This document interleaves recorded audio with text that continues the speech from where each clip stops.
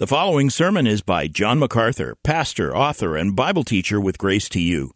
If you've never contacted Grace to You, we want to send you a free booklet by John titled Defeating Discontentment. It gives you 7 practical principles that will help you face setbacks and difficult circumstances and experience contentment even when life turns upside down. Request your free booklet titled Defeating Discontentment by writing to defeating@gty.org.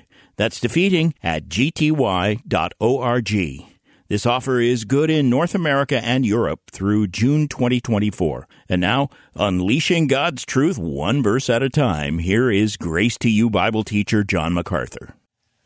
We're taking a little bit of a journey back to talk about some of the things that were critical that the Lord taught me when I first came to Grace Church many years ago. This church is what it is, far from perfect, far from everything we ought to be. But this church is what it is because of certain biblical convictions that the Lord pressed upon my heart very early, and He has sustained those convictions through this half a century that we've been together. They have to do with 3 things, really. One is the character of the pastor, what the Lord expected of me. And we looked at a portion of Scripture last week that was very, very foundational in my understanding of the role that I would play. A second very important foundational reality was the character of the church, or the life of the church. What should a church be? Why is Grace Church what it is today? And where is the pattern for this? And how did we ever get here? That's so very, very important. When I, as a kid, grew up, of course, I was in church my whole life and had great love and respect for my father, who was my pastor for my early childhood years. But I always felt like there was something more that a church should be than what I ever saw. And it wasn't just in the church that I was in, but it was in a lot of other churches. I was exposed to many churches, and as I got a little older, preached in many churches, met many pastors, talked with many, went to seminary, heard a lot about the church and what the church should be. But it seemed to me that I'd never really seen a church that followed a clear biblical pattern. So after I graduated from seminary, I spent a few years trying to study the New Testament to figure out what a church should be. And the Lord led me particularly to this passage that I read earlier in Ephesians chapter 4. So if you want, you can go back there in your Bible. What Grace Church is now is really the product, even with all our failings, of going down the path that's established here. I knew it was important. I knew it was definitive that our church follow this pattern. The first book that I ever had actually published by a bona fide publisher was in 1973, and the first book was called The Church, the Body of Christ. The Church, the Body of Christ. That was a big undertaking for a young guy who'd just been here a few years, but I was convinced that churches needed to understand this concept of the church as the body of Christ. I hadn't seen that really lived out in my experience, nor was it clearly instructed to me when I was a student. But by the time I got to Grace, this was number one in my understanding. We had to follow the pattern of the church as the body of Christ. There are a number of metaphors, you would say, or word pictures in the New Testament that give us some idea of what the church should be. The church is a family. God is our Father. We are His children. The church is a bride. Christ is our bridegroom. The church is branches, and we are basically connected to the vine, who is Jesus Christ. The church is a kingdom. Christ is our king, and we are His subjects. The church is a group of servants or slaves who acknowledge Jesus as master. I understood all of those pictures, word pictures, but I also understood that all of those while in the New Testament used to refer to the church, are in the Old Testament used to refer to Israel. All of those metaphors are also found as God identifies His people in the Old Testament. But there was one model for the church, one symbol of the church, one analogy for the church, one pattern for the church that does not appear in the Old Testament, and it is the church as the body of Christ. We don't have that imagery in the Old Testament. But we do have it in Ephesians 4, and it's in verse 12, the end of the verse, the body of Christ. That was very important to me to begin to understand what does that mean, that the church is the body of Christ. Earlier in Ephesians, we are told very clearly that Christ is the head of the church, that He is the one who is head over all things. Back in chapter 1, it says in verse 22 that He who is the head over all things has been given as head to the church, which is His body, the fullness of Him who fills all in all. The church is to be the body of Christ. This is who we are.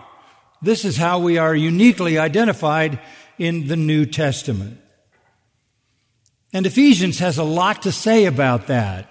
As I just noted for you, it talks in chapter 1 about Christ as the head of the church, and the church being the body of Christ.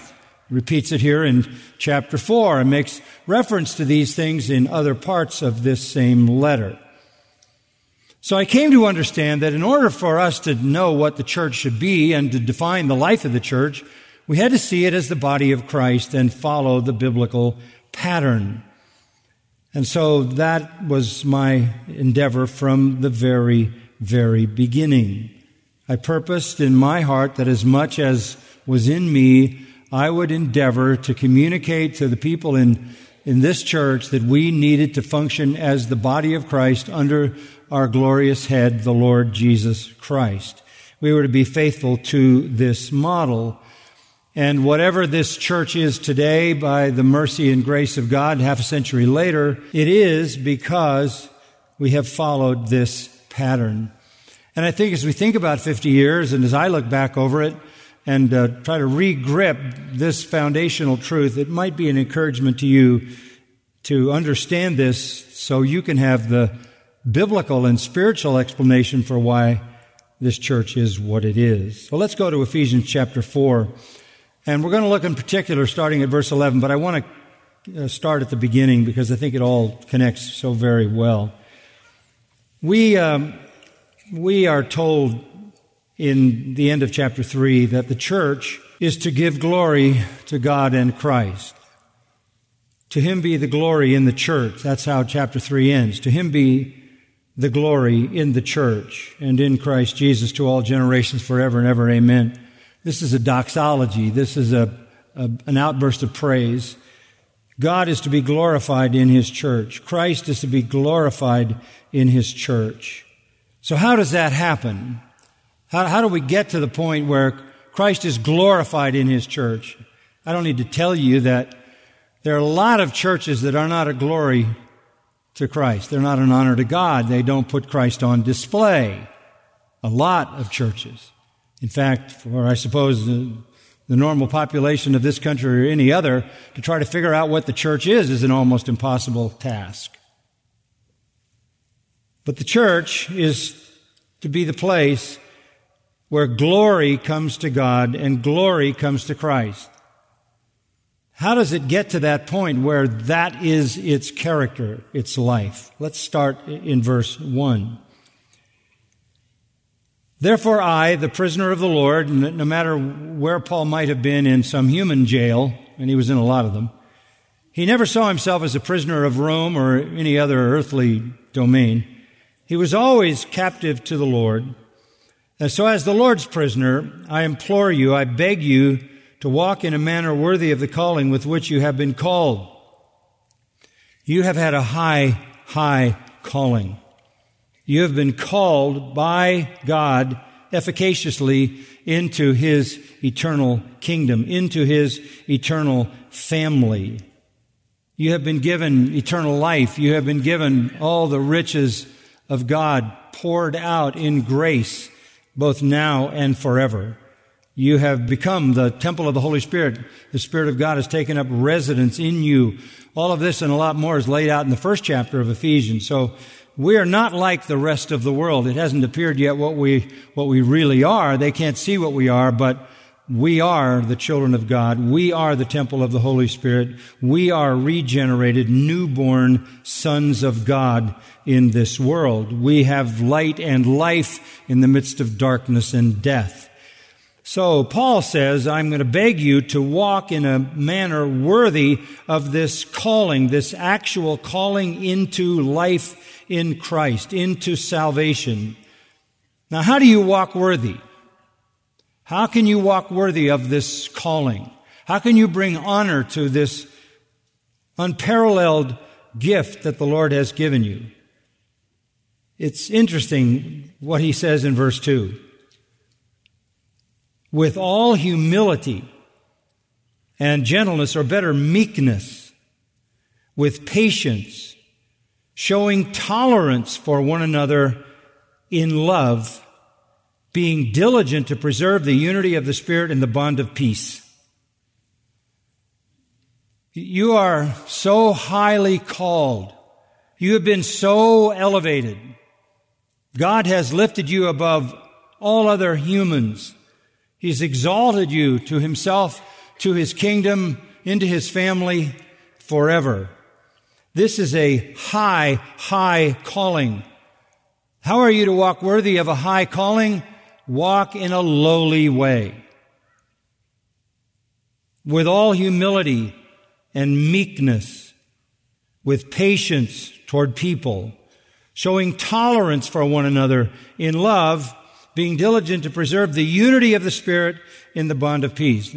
Here is the key. The church needs to manifest the unity of the Spirit. We need to be one. We need to have unity in the Spirit. That unity produced by love. And love is the product of humility, meekness, patience, and tolerance. Only humble people love. Only the meek love. Patience and tolerance or forbearance is what builds strong bonds of love. How are we to walk? We are to walk in humility so that we live in love. We are to live in love because love preserves the unity of the Spirit and creates a binding together in peace. Look, most of us have been in other churches. And looking back, we might want to define them as places marked by peace or unity or even love or even humility. But this is exactly what our Lord tells the Apostle Paul to implore us to be. To walk worthy, then, is to be humble, to be meek, to be tolerant of others, and consequently to love others. And out of that love will come unity, and in that unity there will be a sweet harmony of peace. This is what a church should be. And I can just tell you this. This church is in that great pattern. This is a church where there is immense love because there is humility, there is meekness, there is patience, and there is tolerance. And when you care enough about people to lower yourself, and you care enough about people to consider the issues of your own life less than the issues of others, and when you care about people enough to be patient with all of their weaknesses and even their sins, and when you care enough about people to be tolerant, love flourishes. And in that love, you have unity in the Spirit, and in that unity, you enjoy peace. Nothing is really more painful for a believer than being in a church where pride and conflict and selfishness and division and lovelessness exist. It shouldn't be. It shouldn't be. So that's the objective. So from the very beginning, I'm saying to myself, how is that going to happen? I've never seen a church that would be the fulfillment of that. How's that going to happen? It must happen because it is the will of the Lord of the church. And it is consistent with the church's very nature. Look at verse 4. We ought to enjoy this unity. Unity is the theme. Unity of the Spirit. That is a spiritual unity, a heart unity, a unity of love. That ought to be characteristic because the very nature of the church is defined as one. Look at verse 4. There is one body and one Spirit, just as also you were called in one hope of your calling. One Lord, one faith, one baptism, one God and Father of all, who is over all and through all and in all. 7 times the word one appears. Paul is saying the unity of the Spirit should be the natural result of all those spiritual unities which already exist. We're all one body, the body of Christ. We're all indwelt by one Spirit, the Holy Spirit. We've all been called to one calling, salvation with an eternal hope. We have one Lord, one faith, and one baptism. One God and Father of all. And He is over all and through all and in all. We all have all the same collection of ones. So in Philippians chapter 1, Paul says something similar, summing it up in verse 27. So conduct yourselves in a manner worthy of the gospel of Christ, so that whether I come and see you or remain absent, I will hear of you that you're standing firm in one spirit, with one mind, striving together for the faith of the gospel. You should be one spirit, one mind, striving together to proclaim the glorious faith, the Christian faith contained in the gospel. So we are to be one. How can that happen? How can that be a reality? So many diverse people, so many wills, so many desires, so many ambitions, so much selfishness, so much sin. How do we ever get there? Well, we have to start with the fact that that's the goal, and that goal is connected to our nature, because we are all one. But this unity is effective only because, listen carefully, it is a unity of diverse parts. Verse 7. 4 times in verse 6, we see the word all. The unity, the oneness, the spiritual ones are all of ours. We all have all of them. But we go now from all of us and what we all possess to each one of us. And now we've moved into a different understanding. But to each one of us, grace was given according to the measure of Christ's gift. Each one of us has been given a gift from Christ. Not salvation, but a spiritual gift. The word is doreia, the word for gift, and it's the Greek word for a free gift. We've been given a free gift. We call it a spiritual gift. They are listed in Romans 12. There's a listing of spiritual gifts. They're listed in 1 Corinthians 12. They're even mentioned in 1 Peter 4, 10, and 11. Some of them are speaking gifts. Some of them are serving gifts. That everybody has a gift. Everybody has a function. In fact, down in verse 16, you can see that the whole body is fit and held together by what every joint supplies, according to the proper working of each individual part, which causes the growth of the body, building up itself in love. So it's just like a body. A body is one. A body functions as a unit, but it only functions as a unit when all the diverse parts do what they're supposed to do. It's not like we're all rubber ducks pumped out the same way. Every one of us is unique and individual. We all have a function. In 1 Corinthians 12, Paul says there are visible gifts and invisible gifts. There are those things you can see in a body, like the external part of the body. You can see those. But he says the more important ones are the ugly ones that are hidden, fortunately. The organs on the inside. They're uglier, but they're more vital. But everybody is part of the body. Don't complain about the fact that you're not this part or that part. Recognize the part that you are and be faithful to function so the body can express itself in unity. So verse 7 simply introduces us to the fact that we all have a gift from Christ. I have a gift. It's a complex of various things, and you have a gift. It might be a complex of various things. You can read the lists in 1 Corinthians 12 and Romans 12. Those are just categories of gifts. They're like colors on a palette, and the Lord comes up with His brush, and He dips a little in this and a little of that, and He paints you. You may have a gift of teaching. There may be hundreds of people in this church who have a gift of teaching. No two teachers will be alike.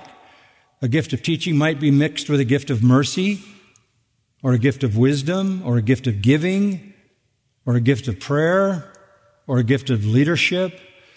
So you are you. You like your fingerprints, you are you. And you have a spiritual fingerprint which is unique to you. You are identified in the kingdom of God as having a particular specific role to play. Now, your gift is for the sake of the body, just as every body part is for the sake of the body. In other words, you have been gifted by God to serve the church. I have a gift. My gift, you all know, I teach the Bible, I preach the Word of God, and I have responsibility for leadership, and I have some other little parts of the gift categories that the Lord has painted into my life that maybe you don't know as well as you know the more public gifts, but I'm a complex of those categories like we all are. And my role is to serve the church with those gifts. And that's how the body grows. To serve with humility and meekness and patience and tolerance and love. And as I do that, the body grows into unity. So your gift is for the church. So the obvious question, what are you doing? You don't need a hard and fast label for your gift. What is it that your heart wants you to do? What is it that you can do well to minister to someone else? And I'm not talking about human skills. I'm talking about what is it that you can do to build up other people in the faith? That's your gift. Then Paul goes on to say, look, you've got to understand something. These gifts are really unique because these are given from Christ. You received your gift from Christ. Now, that ought to raise the stakes a little bit on your sense of responsibility, right? I mean, if you're doing nothing, that's a shame. In fact, it's shameful because of what Christ did to provide that gift for you, and this is what He's going to say in verse 8. Therefore, it says, it being the Old Testament, in particular, Psalm 68, when He ascended on high, He led captive a host of captives, and He gave gifts to men. David is using a very common picture to speak of God. The picture is that whenever a king conquered a city or a country, a nation, he would come back, ascend onto his throne, and he would bring back a host of captives and spoils. And when the king came back and ascended the throne and had the enemies that he had conquered and the spoils that he had brought back, he would then give those spoils to the people who were part of his kingdom. That's exactly what Jesus did. Verse 9 sort of applies that to him. But first of all, the psalm itself is applied to God, and God conquering the Jebusite capital city of Jerusalem. When God conquered Jerusalem, the conquering king, God, comes back with the spoils to distribute to his covenant people. So Christ conquered death and hell and the grave. He ascended, explaining this a little bit in verse 9, because he had descended. He came down in order to win the battle at the cross, and he descended in order that he might ascend. And then verse 10, he who descended is himself also he who ascended far above all the heavens, all the created heavens, so that he might fill all things. He came down, he conquered, he took back captives, the souls that he won at the cross, and all the spoils to distribute to his people. He is the conquering hero who gave gifts to his people. Christ ascended back into heaven, sent the Holy Spirit, and with the Holy Spirit, all the gifts to the church. Magnificent picture. Now he, having accomplished his victory, fills all things, which is another way of saying he is sovereign over everything. He's the head over all things. He is the one of whom Paul says to the Philippians, God gave him a name above every name, the name Lord, that at his name every knee would bow. He is enthroned. Now, as the exalted, triumphant, enthroned Lord, who won the great victory over sin and death and hell, he has gone back to heaven, and he is going to give gifts to his church, so that his church can become his body on the earth and manifest his life before the world. He gives gifts so that we can serve each other, and so that in serving one another, we become manifestly Christ-like in the world. All the gifts that are given to the church are perfectly expressed in Jesus Christ. He was the greatest teacher. He was the greatest preacher. He had the most wisdom, the most mercy, the most grace. He gave the most. He was the greatest leader. You can take all the categories of gifts. They're perfectly fulfilled in Christ, now in a way that fills the whole universe with his sovereign glory. But he's given us stewardship of those kinds of gifts that are perfectly expressed in him. Now, because we have those gifts, as we minister them to each other, Christ is on display. That's leading up to the passage I want you to focus on. Verse 11. He not only gave gifts, but in order to see those gifts fully realized, he had to do something else.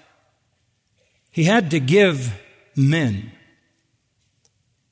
And he gave some as apostles, and some as prophets, and some as evangelists, and some as pastor teachers, hyphenated, for the perfecting of the saints, for the work of service to the building up of the body of Christ. Even with those spiritual gifts, which we all receive at our salvation, the body of Christ is not going to be what it should be, demonstrating Christ in the world, unless there are some preachers who perfect the saints for the work of ministry, for the building up of the body of Christ. That word perfecting, it may in your translation say equipping, is the role of those men mentioned in verse 11.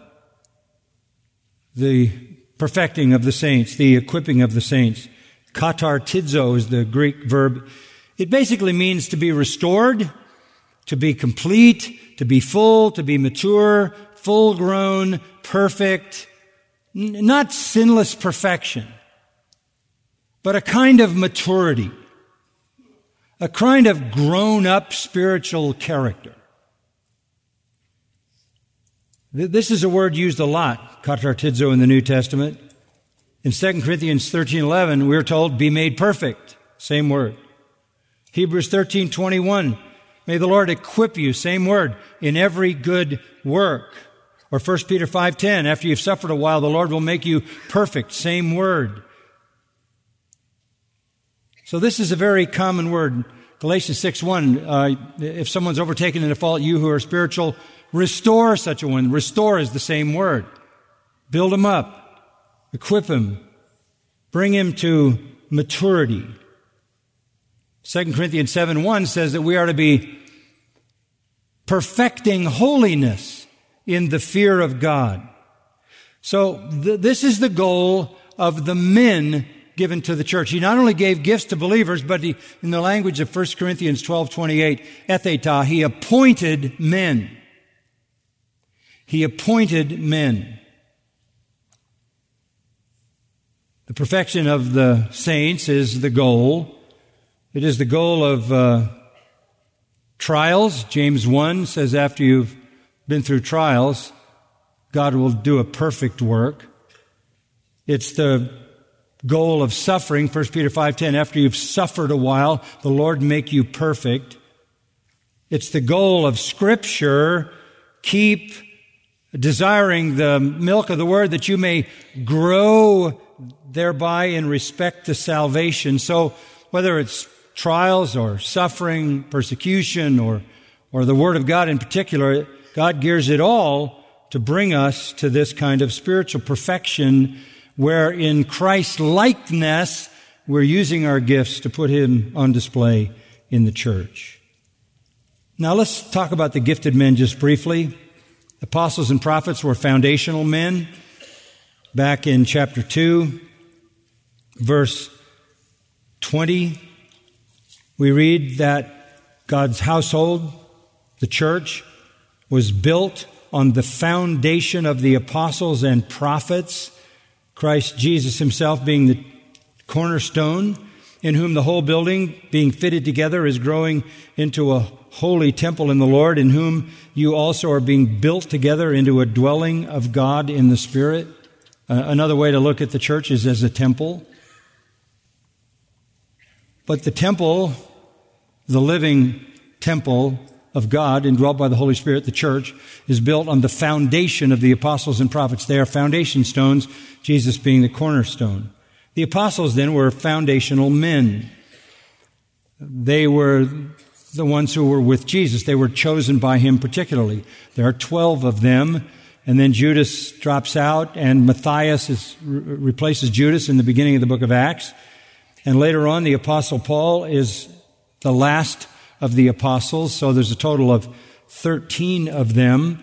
According to Matthew and Mark and Luke, they had a unique ability and calling. They were to preach the word, they were to cast out demons, and they were to heal the sick. They were given divine power to authenticate their connection to the true and living God. How do you know who the true teachers are? How do you know who the true apostles are? How do you know who really represents God? Those that have power over disease, those that have power over demons, they're preaching the true message from God. They had those duties: preach, cast out demons, and heal the sick. They were companions of Jesus. They're very unique. So unique that Jesus said in Luke 22:28-30, they will have 12 thrones in His kingdom when He returns. He will have 12 thrones. Now I know you're saying, was it Matthias or Paul who gets the 12th throne? I have no idea. I don't have a special revelation on that. But there will be 12 thrones. We know that in Revelation 21:14 it says, in the New Jerusalem, the capital city of eternal heaven, there will be 12 foundation stones representing the 12 apostles. So they have a remarkable, unique, not only the foundation of the church in this world, but foundation stones for the New Jerusalem, the capital city of the eternal state. Unique. And they were used by God, along with their associates, to write the New Testament. There are no apostles today. They were chosen by Jesus, given miraculous powers, the signs of an apostle, signs, wonders, mighty deeds, 2 Corinthians 12:12. Hebrews 2, how shall we escape if we neglect so great a salvation, at first spoken to us by those who were with the Lord and then confirmed by signs and wonders? They were foundational. After them came the second group of preachers, the prophets. The prophets were not chosen by Christ, but they were rather identified by the church, and their responsibility was to preach the gospel. They aren't miracle workers as such, but they are preachers of the truth. They are pre-Scripture preachers. The New Testament hasn't come together yet, so they're preaching what the apostles' doctrine was. They're preaching what the apostles received from the Lord, and occasionally the Lord even gives them some revelation. But most of the time they're preaching what had already been revealed to the apostles. The early church was engaged in studying the apostles' doctrine. They were preaching the apostles' doctrine. The goal of the apostles and the goal of the prophets, what is it? It says to perfect the saints. To perfect the saints. That was their goal. That's always the goal. It's always the goal. To bring the saints to maturity and to Christ's likeness. Now, historically, they are replaced by evangelists and pastor teachers. Evangelists would be kind of the subsequent apostle-like people who were sent. Apostle comes from verb, means to be sent. They're sent out with the gospel. They go to the mission field. They plant churches. Look at Grace Community Church. Through the 50 years that we've been here, how many men have come through this church and gone to the ends of the earth, gone to the far corners of the planet to carry the gospel there, not only to preach to those that are lost, but to train the pastors in churches all over the globe to do the same. They have the heart of an evangelist. They are the ones who are sent to preach the gospel and to train others to preach the gospel. And every church should be marked by them. How amazing is it that after this half a century, there are people who've come through this church and felt the call of God to be an evangelist, and they're somewhere on this planet scattered to every corner. And then they're scattered across this country, planting churches and preaching the gospel in every kind of place where Christ is not named and people need to hear. And then along with those come the teaching shepherds, and they are the ones who shepherd the flock. It's as if the evangelists go out to gather the sheep, and once they're gathered, the evangelist goes back out to gather more sheep, and the shepherd teaches them. It's translated pastors here, kind of interesting. It's the word poimen. It's always translated shepherd in the New Testament except here. For some reason, they use the Latin term here, but it's a word that means a teaching shepherd. That's an elder. That's a bishop. And I knew coming into the church that I was a teaching shepherd, that I've been called to the role of a teaching shepherd. It doesn't mean I don't have a responsibility of evangelism. Paul said to Timothy, 1 Timothy 4, do the work of an evangelist. Do the work of an evangelist. So we do that, but primarily the role is to feed the flock of God. 1 Peter 5, Acts 20, feed and lead the church, which God has purchased with His own blood. We are the feeders and the leaders. Jesus says to Peter 3 times, feed my sheep, feed my lambs, feed my sheep. This is pastoral ministry, to feed the flock of God. That is why we meet, so that you can be fed, so that you can become mature, so that you can be perfected. That's the point of this whole passage. Let's go back to it. So those are the preachers of perfection. Look at the progress to perfection. Verse 12, the gifted men equip the saints. The pastor, teacher, evangelist is for the equipping of the saints. That's what we're for. Certainly, I want to reach the lost with the gospel. But the lost are going to be reached by you. If you are mature in Christ, the goal of the shepherd is to feed and lead the flock, to protect them from what is destructive, to make sure they get to green pastures and still waters. The gifted men equip the saints. For 50 years, that is what I have tried to do, and that's basically all I have really tried to do. I am in labor, like Paul in Galatians 4:19, until Christ is fully formed in you. Colossians 1 says it this way, end of chapter 1, we proclaim Him, that is Christ, admonishing every man and teaching every man with all wisdom, so that we may present every man complete in Christ. That's a pastoral role. That's a definition. Paul says, for this purpose also I labor, striving, a word that means working to the point of sweat and exhaustion, according to His power which mightily works within me. God works within me, and I work to see every man and woman complete in Christ. Equipping the saints. It wasn't just the work of an apostle. At the end of the book of Colossians, we are introduced to a man named Epaphras, chapter 4, verse 12.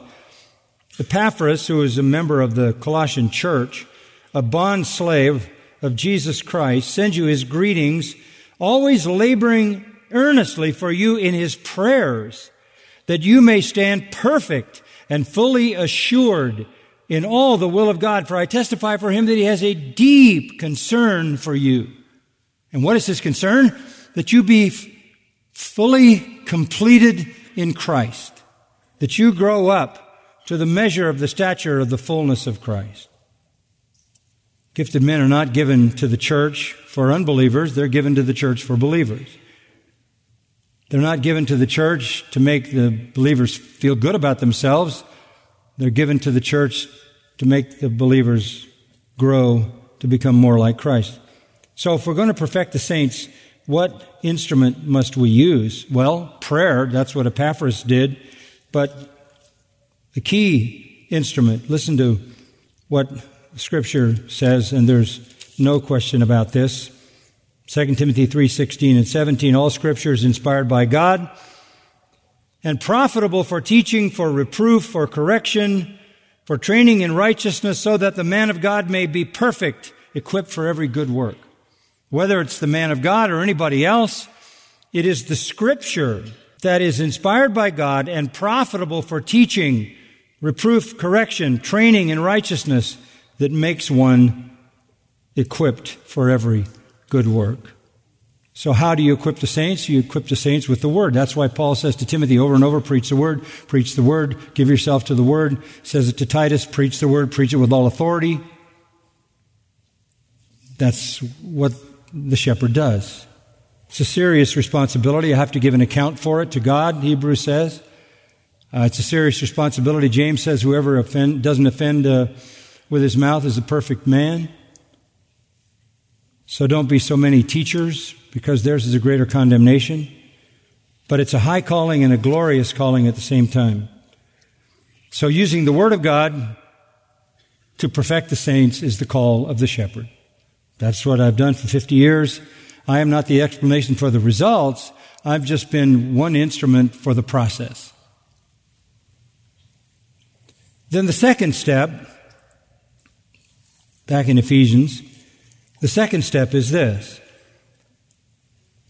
for the equipping of the saints for the work of ministry. What happens is, when the saints grow up to maturity, they do the work of the ministry. Then their gifts begin to be used. Then their gifts flourish. Then they begin to function in the church with the one another's. Then they do the work of service, diakonia. That's a word that had to do with waiting on tables.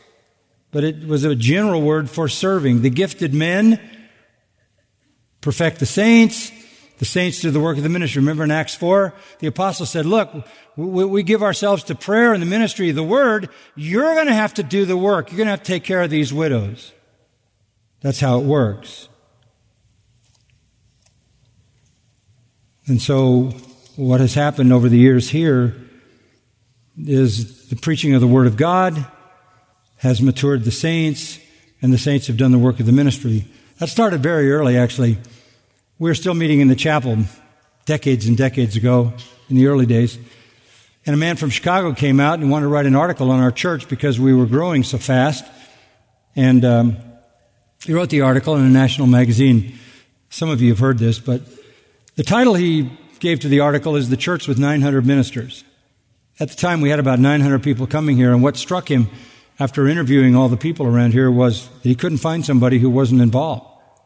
Already in those early years, when we were still in the chapel, the original building, the people had caught the vision to do the work of the ministry. They were being perfected by the Word and doing the work of the ministry. people would come to me and say things like, hey, we need this kind of ministry. And I would say, hey, go do that. Great. Go do it. Somebody else would come and say, I've got a friend and we would like to start this ministry at the jail. Great. Go do that. Wonderful. And the Lord began to move on the hearts of people. And they began to do the ministry. And that is the way this church is to this day. People doing the work of the ministry. People who are grown up in Christ, who have been matured by the Word. And then there's another step. This obvious, as they begin to do the work of ministry, the body of Christ is built up. As they minister to one another, they're ministering their gifts. And they're ministering those gifts in the power of the Holy Spirit, and they produce spiritual growth and spiritual development. I minister a gift here, but this church is full of people who minister their gifts to me. And the strength that I bring to you through the gift that God has given me here is in part brought to me by the ministry of so many people around me. So many, many people. That's how the body is built up. Whatever Grace Church is now, it is because gifted men have for all these years taken the Word of God to perfect the saints, to do the work of the ministry, to build up the body of Christ. I am not the explanation for this church. No human being is. The elders, as wonderful as they are not the explanation. The explanation is the Spirit of God through the Word of God, building up the saints gifted by Christ Himself, do the work of the ministry. Consequently, they build up one another. And what comes out of that is maturity, and what comes out of that is love, and what comes out of that is unity and peace, and that's the testimony that the Lord wants. So the preachers of perfection follow the progress of perfection. And the benefits are amazing. Look at the benefits of this progress, the benefits of this perfection, just briefly. Verse 13, until we all attain to the unity of the faith and of the knowledge of the Son of God, to a mature man, to the measure of the stature which belongs to the fullness of Christ. That is amazing, isn't it? That's what a church should look like. The unity of the faith, unity in doctrine, unity in truth, unity in deep knowledge, not superficial knowledge, deep knowledge of the Son of God. And when you know the faith and you're united around sound doctrine, and you have a deep knowledge of the Son of God because you've gone through all the Gospels time and time again, year after year after year, you have a deep knowledge of the Son of God, you come to a mature person, and as you become a mature person, you are coming in the direction of the measure of the stature which belongs to the fullness of Christ. You're becoming more like Christ. And that is the benefit. I can't imagine being in any other church if there was a church that was like that. As a believer, I want to be like Christ.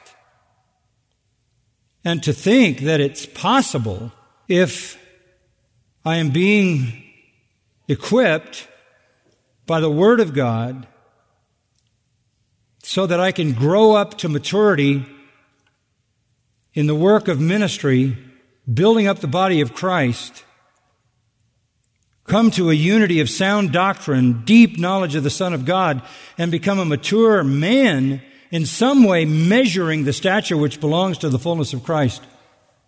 Why would I go somewhere else? That's the goal of everything. That we gaze on His glory and become transformed into His image. Now, there's a result to this. First, the negative result and then a positive result, just quickly. When you come to the unity of the faith, that is, you're united around sound doctrine, and you have this deep knowledge of the Son of God, and you are mature, and you are being shaped like Christ in His fullness. The first result, you are no longer to be children tossed here and there by waves and carried about by every wind of doctrine, by the trickery of men, by craftiness and deceitful scheming. Who does all that? Satan and all his emissaries. So the first result of this kind of maturity of a church is that it is solid in its doctrine, no longer gullible, no longer undiscerning, no longer victimized, tossed by every wind of doctrine, by the kubeya, the trickery of men and their crafty, cunning deception. That's a marvelous thing, isn't it? What he's saying is, when you're a part of that kind of church, you have discernment. You're not susceptible to error. You're safe from being seduced by saying you're a spiritual young man who's overcome the wicked one because the Word of God abides in you and you are strong. And then there's a positive result. Verse 15, you speak the truth in love. You know the truth, so you're not subject to error. And you also speak the truth. And you speak it in love. You speak it in love because Christ spoke it in love and you're Christ-like. That's how a church should be. It should be basically discerning, so it is not seduced by false doctrine. And it should be evangelistic, speaking the truth in love. The truth is everything. If you have the truth, you're not susceptible to lies. If you have the truth, you can speak it. And if you're characterized by love, you will speak it in love. Just to sum it up, verses 15 and 16, Paul pulls it together. So here it is. We're to grow up in all aspects into Him who is the head, even Christ, from whom the whole body, being fitted and held together by what every joint supplies, according to the proper working of each individual part, causes the growth of the body for the building up of itself in love. In love. So you notice how important love is? End of verse 2. In love. End of verse 16. In love. By this shall all men know that you're my disciples, that you have what? Love one for another. A church that follows this divine pattern will be known not only for its sound doctrine, but more characteristically, it'll be known by its love. And I can just tell you, that is the reputation of this church. There are people who think, well, never having been here, MacArthur's a strong preacher and he's very opinionated and dogmatic, and he's been there for 50 years. That must be a hard place. Those people must be as tough as leather, listening to all that doctrine all the time. Strong preaching and sound doctrine doesn't make hard people, it makes soft people. It makes loving people. And I think that is the surprise for people who haven't been here. Every year, new people remark not about the doctrine or the teaching, but about how much love they sense in this church. That puts Christ on display. This church is what it is, not because of me, but because the Lord laid a pattern down in His Word and said, if the pastor, teacher, and the evangelist, if the faithful men will perfect the saints through the Word, they'll do the work of the ministry, the body will be built up, and the body will be built up to the degree that it becomes like Christ. It will be discerning, safe from false doctrine, and it will be able to speak the truth in love. And it will be characterized by love because Christ Himself is characterized by love, right? So the more you are like Him, the more you are truth and love manifest. Father, thank You for our morning together. Just wonderful to think back through all these years and how You have brought us all to this hour. Amazing, amazing that you have, again, vindicated your word. You said this is how to do it, and we tried, failing frequently, but we tried to follow the pattern. And here we are half a century later, and we can see that this church is marked by love and truth. These folks love you deeply. They love each other.